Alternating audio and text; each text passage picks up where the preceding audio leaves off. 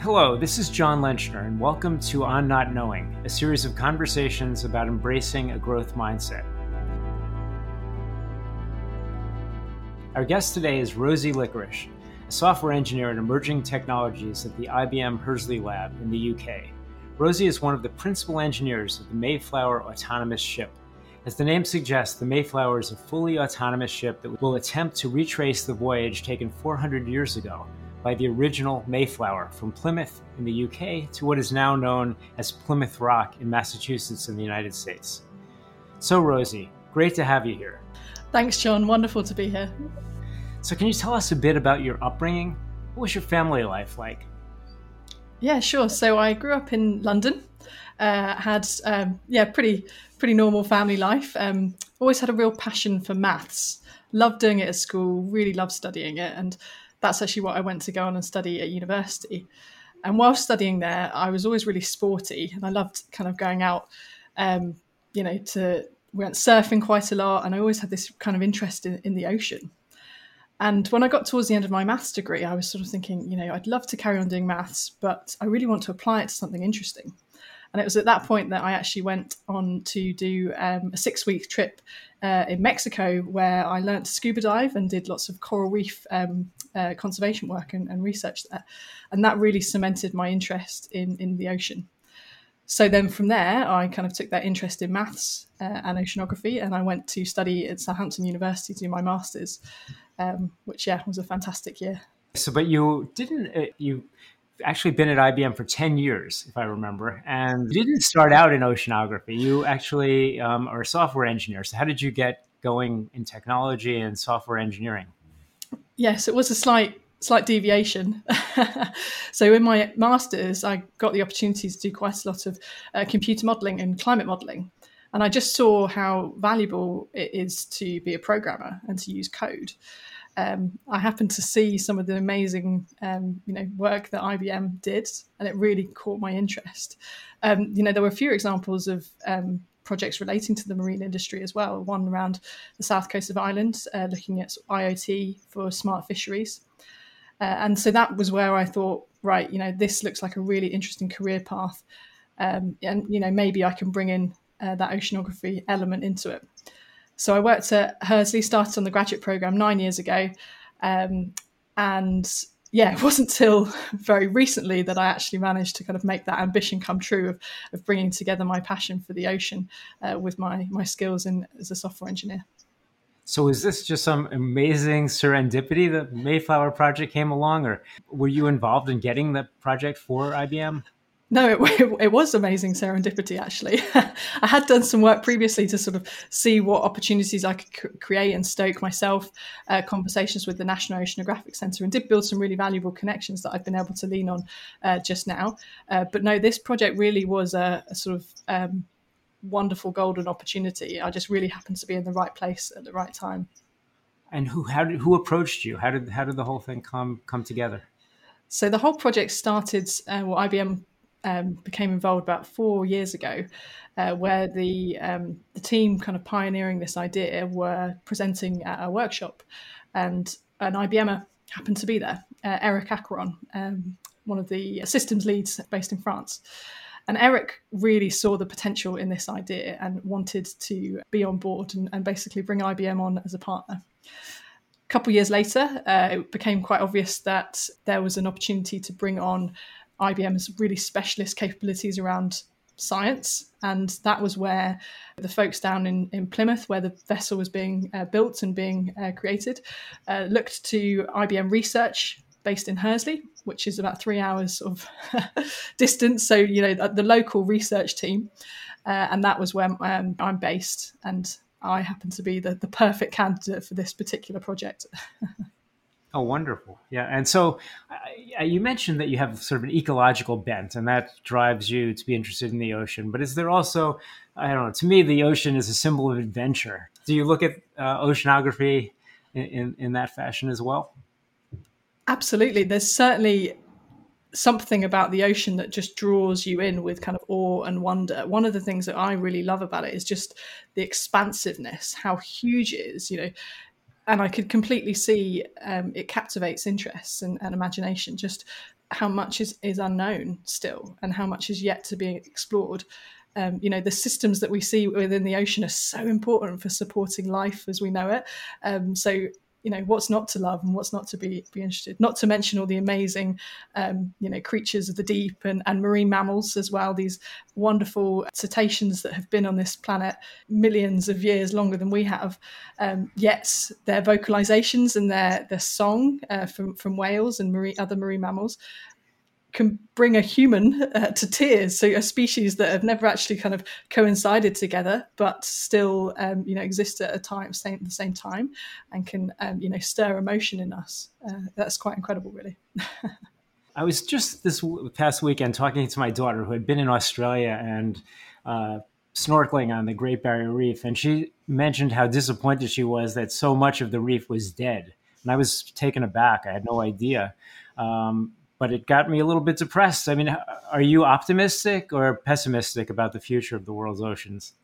Well, that's actually one of the reasons why my kind of career pivot from oceanography to software engineering was a good choice for me at that time. So about 10 years ago, I was studying climate dynamics, climate change, really interested in that space, but it was a very bleak area. And I, at that time, chose an ostrich approach of putting my head in the sand. It just felt like too big a challenge to take on. But fast forward 10 years, and actually the landscape's really different. There's so much more awareness, acceptance, understanding, knowledge being gained and gathered, that actually it's an empowering space to be in now. And I feel certainly in my role in this project that I can make a difference, and it is a worthwhile area to be investing my career and my time in. Ah, very nice. So you've swung me a little in the other direction from my daughter. There's reason to be optimistic. Good to know. Yeah. Okay, so what's going on with the Mayflower? So I read that it started out on the 15th of June, but then got turned back on the 19th. The vessel had a really exciting build-up to the launch. The team was really ready and prepared to set out to sea. And the first few days were really successful. She was able to do some really complex navigation using the automated, the AI system, to safely navigate a handful of really complex scenarios. So it was all looking really, really positive. And certainly the team was really pleased at how the navigation system was effectively working. And it was right at the point where everybody was kind of ready to step back and really put their feet up and get the popcorn out and start to enjoy watching the voyage unfold, when a really small, minor mechanical fault develops, which funnily enough, or ironically, was pretty much what was predicted. If something was going to go wrong, it would be something really small. And that's unfortunately what happened. Because the voyage was still, in the early stages, only 3 days in, only a few hundred miles off the coast, the decision was taken to play it safe, be conservative, and actually go and rescue and recover the vessel. So, on identifying the issue, the ship patiently waited in a safe position, minimising its power so it could manoeuvre if needed, and was recovered and taken back to Plymouth base for diagnostics. Is there a date yet for when it'll set off again? No, well, we're all very eagerly awaiting, but I think we've learnt over this last year that things happen quite slowly at sea. You need to be very certain and very sure before you can go ahead. And I think what's been shown by the first attempt is just what a huge endeavour it is to cross an ocean. It's not a short distance, and there are things that can go wrong, and it's a dangerous place. There's only one ship at the moment, so I think being conservative is... So I was reading that the original Mayflower also had many false starts. I don't know if you know, but in fact, it was originally going to be accompanied by a smaller and more agile ship from Holland called the Speedwell. But the Speedwell was taking on too much water just on the way from Holland over to Plymouth, and it never made the voyage. So it's not the first Mayflower to have such problems. No, and I think that's one of the inspirations, the pioneers of the past, is what helps us stay motivated and not give up. Uh-huh. Okay, yeah, so this original Mayflower, I've done my homework. So there was 100 passengers and 30 crew, and the boat was about 100 feet in length. 20 feet wide at its widest point, and wooden, old-fashioned wooden ship with 3 masts. And the trip across the Atlantic took 10 weeks. Now, I believe that this Mayflower, your Mayflower, the plan is for it to take 3 weeks. Is that right? Yes, that's the expected estimate at the moment. Okay. And it has this very modern trimaran look to it. Certainly, I mean, it's mind-boggling, really. If you put these two ships side by side and you just think 400 years apart, that's what's happened in 400 years. That's where we've come. We've come from wood and sails and manpower to ergonomic design that's energy efficient. That mission is completely different. It's not taking pilgrims to the new world. It's actually about a mission of collecting data, about understanding more about our world's oceans, looking forward to the next 400 years and supporting and protecting our planet. So I know it's outfitted with, I think, 6 cameras and a whole slew of sensors. Can you tell us a bit about that and how it's actually managing to navigate? And also, I know it's supposed to do a lot of science experiments. Yep. So 6 cameras on board the vessel give it a 360 view around the ship. And that's one of the main sort of sensor inputs. But there's also radar, sonar, other sensory inputs, not to mention the weather company data, all helping to inform and helping build up a picture of what's going on in the environment around. Then we've got a whole stack of IBM technology, operational decision manager, CPlex optimization, doing the optimization of the paths. Anyway, we've got a whole stack of IBM technology on board the ship that's actually helping it to make these autonomous decisions with nobody on board. And then, yes, John, as you mentioned, there's a number of science experiments. We've got things like the acoustic, the hydrophone, listening and detecting for marine mammals. We're looking at sea level and wave heights and seeing if we can actually calculate wave energy in real time using high definition video footage. We're also analysing the chemical characteristics of seawater using IBM's smart tongue, also known as hypertaste. Wow. So the ship has eyes, ears, a tongue. Wow. It's, amazing, an amazing piece of engineering with a whole, set of different devices and sensors on board, making that all happen. And how is it powered? It's of course not a sailboat like the original, but how is it powered? It's got solar panels on top, but solar isn't enough to cross an ocean. So there is a backup diesel generator. That's a good chunk of the fueling, but certainly the future would be to have a more environmentally friendly source of energy. But as it stands at the moment, the current state of the art, this is the best system. What's interesting is there's some really cool designs around wind propulsion and actually, sail kind of coming back. Another example of an autonomous ship that isn't anywhere near the same scale as the Mayflower, but is one called Sail Drone, which is quite interesting, using a wind power, wind assist to get across, to travel. If we were to look at doing that on the Mayflower, though, you'd get suddenly these really challenging issues around what happens if you get a big wave out in the ocean and you've got a huge sail protruding from your vessel. It's just going to prove a real challenge out at sea in a very difficult environment. And so what is your precise role on the project? So I'm lucky enough to be co-leading a number of these science experiments. I'm also leading the marine mammal project, so that's my main focus point, as well as coordinating the other IBM research-led experiments. I see. And so what sort of marine mammals do you expect to encounter? A whole range. There's certainly expected to be some common dolphins. They are almost guaranteed to be dancing around the ship at some point during its mission. Also things like minke whales, sperm whales. Unlikely to see humpback whales in the open ocean, but possibly around the coast of North America. So yeah, quite a range of different marine mammals we're expecting or hoping at least to encounter. Neat. And I guess you'll capture all of these on camera. Yes. Yeah, the ones above surface, yes. And is the plan to actually retrace the precise trajectory of the original Mayflower and arrive at Plymouth Rock? Certainly the destinations end to end, yes, that's what will be retraced. The exact route, I doubt will be like for like. Certainly with the autonomy, that's the one, the autonomy on board the vessel is going to be dictating the exact path that will be taken in the trajectory there. So I'd love to be there to see the arrival of the boat. So it'd be 3 weeks from whenever it ends up taking off. Yeah, exactly. I'll try to be there. That's right across from Cape Cod, if I'm not mistaken. It will be a momentous moment, when it finally lands and when it finally gets there. Certainly not just the accomplishment of actually traveling all that distance in an autonomous way, but the data it's collected and also what it means going forward for ocean research, for this type of autonomy at sea. There are other examples that exist of autonomous data collecting devices, but not at the same scale, not bringing it all together in one platform. So yeah, there's a lot of things to be excited about. Oh, neat. It's such a wonderful opportunity to combine your passion for the ocean and your passion for software engineering. The dream come true for you, I think.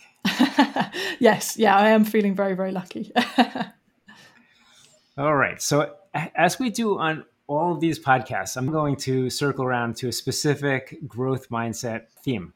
So, you're obviously an incredibly growth minded person, Rosie. Your enthusiasm for everything you are doing, it's just infectious. But I know from our prior discussion, we have a common weakness. We're both not good at receiving negative feedback. So one of the tenets of being growth-minded, according to Carol Dweck, the academic founder of these ideas, is that one should look at all sorts of feedback as a gift and an opportunity to grow as a person. So between the two of us, we need to come up with a game plan for getting better at accepting negative feedback. So what are we going to do? So I actually did a bit of research on this after kind of reflecting already, and why it is I feel like I might not enjoy that much getting negative feedback. And I very much know that it should be an opportunity to learn. And, often you can learn something, but still it's just difficult to deal with. And it was a really interesting TED talk about a man who decided to become a football referee in order to deal with negative feedback. Because obviously when you're a football referee, you're always going to get negative feedback. And his finding was really to look and assess the reason why people can find negative feedback difficult to take is because you take it personally. And I think that may well be the key. It's trying to actually separate out the intentions from what the person was intending by their negative feedback, and actually, how not to take it personally, how not to let it actually sort of, feel like a personal attack, as it were. So it's not something I've figured out completely, but that's my strategy that I think I'm going to look at employing to start with. Oh, neat. This, football referees, they must take it. So every little decision they get blasted for by the fans and the coaches and everything. Yeah. And could you imagine if they took it personally? They do one match and they'd never do it again. So right. Yeah. We wouldn't survive long in that job, but we have to figure out how we would in 1 year's time get to the point of being able to take this feedback in such a way that they do. Exactly. Yeah. So not taking it personally, I think, is the key. But yes, how to do that. Okay. So something I thought of. Tell me what you think about this. So I have to make sure that I don't react with denial or by assuming bad intentions in the person delivering the feedback.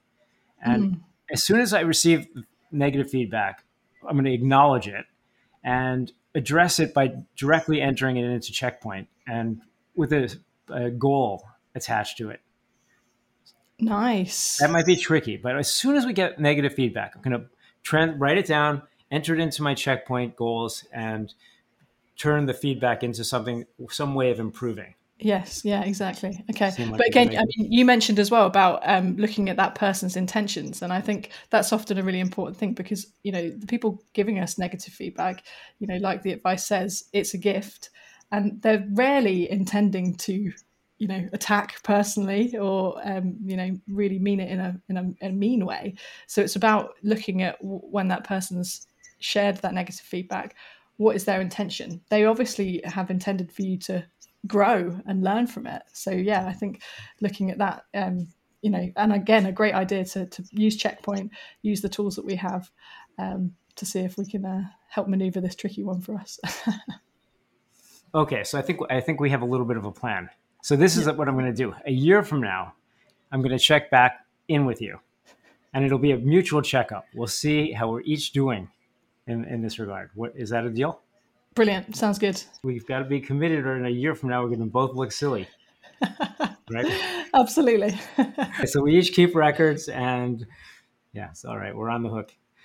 Okay, so Rosie, it's been wonderful chatting with you. Your career has been quite an adventure and an absolute inspiration to me. So thanks for the wonderful conversation. Oh, thank you, John. It's been a pleasure to be here and to speak to you today. Thank you. So that wraps up this episode of On Not Knowing. A special shout out to the show's director, Andy Aaron. This is John Lenchner, and thanks for listening.